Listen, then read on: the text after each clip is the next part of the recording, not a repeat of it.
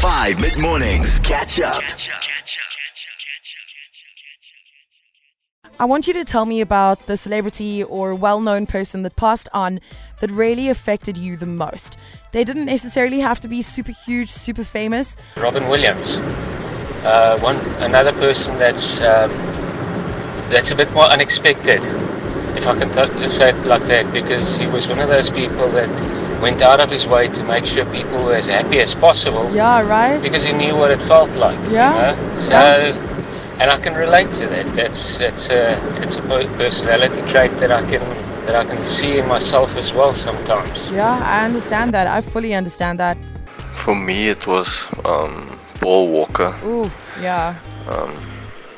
That death was so sudden and so unreal. Yeah. And he was so young. Yeah, right? And I'm a avid Fast and Furious fan, so this goes to show no matter how famous or how good of a person you are, your life can just be cut short immediately, so quickly. Yeah. Thank you, my love. And thank you for being so vulnerable with your emotions as well. I appreciate it. I think one that affected me pretty badly back in high school was Ryan Dunn from Jackass. Oh my goodness, and yes. to this day, seeing the effect that it had on Bam Margera, who was his best friend. Yeah. I mean, he's still struggling mentally and physically with the loss of Ryan. Yeah. And, you know, seeing the reports in the news about how Bam has been declining and, you know, how he's been excluded from Jackass because of his bad habits and his alcoholism and, you know, addictions. Yeah. Just reminded me that if you think a death like that of a celebrity affects you badly, imagine how it affects those closest to them. Yeah, and their loved ones. So yeah, that was definitely a bad one. For me, I was quite surprised that the passing of this person hit me so hard. It's not as though I was a massive fan or I, you know, really followed their career closely, but Robin Williams had a huge effect on me when he passed. It just struck this nerve, and I think it's because I related to him so much.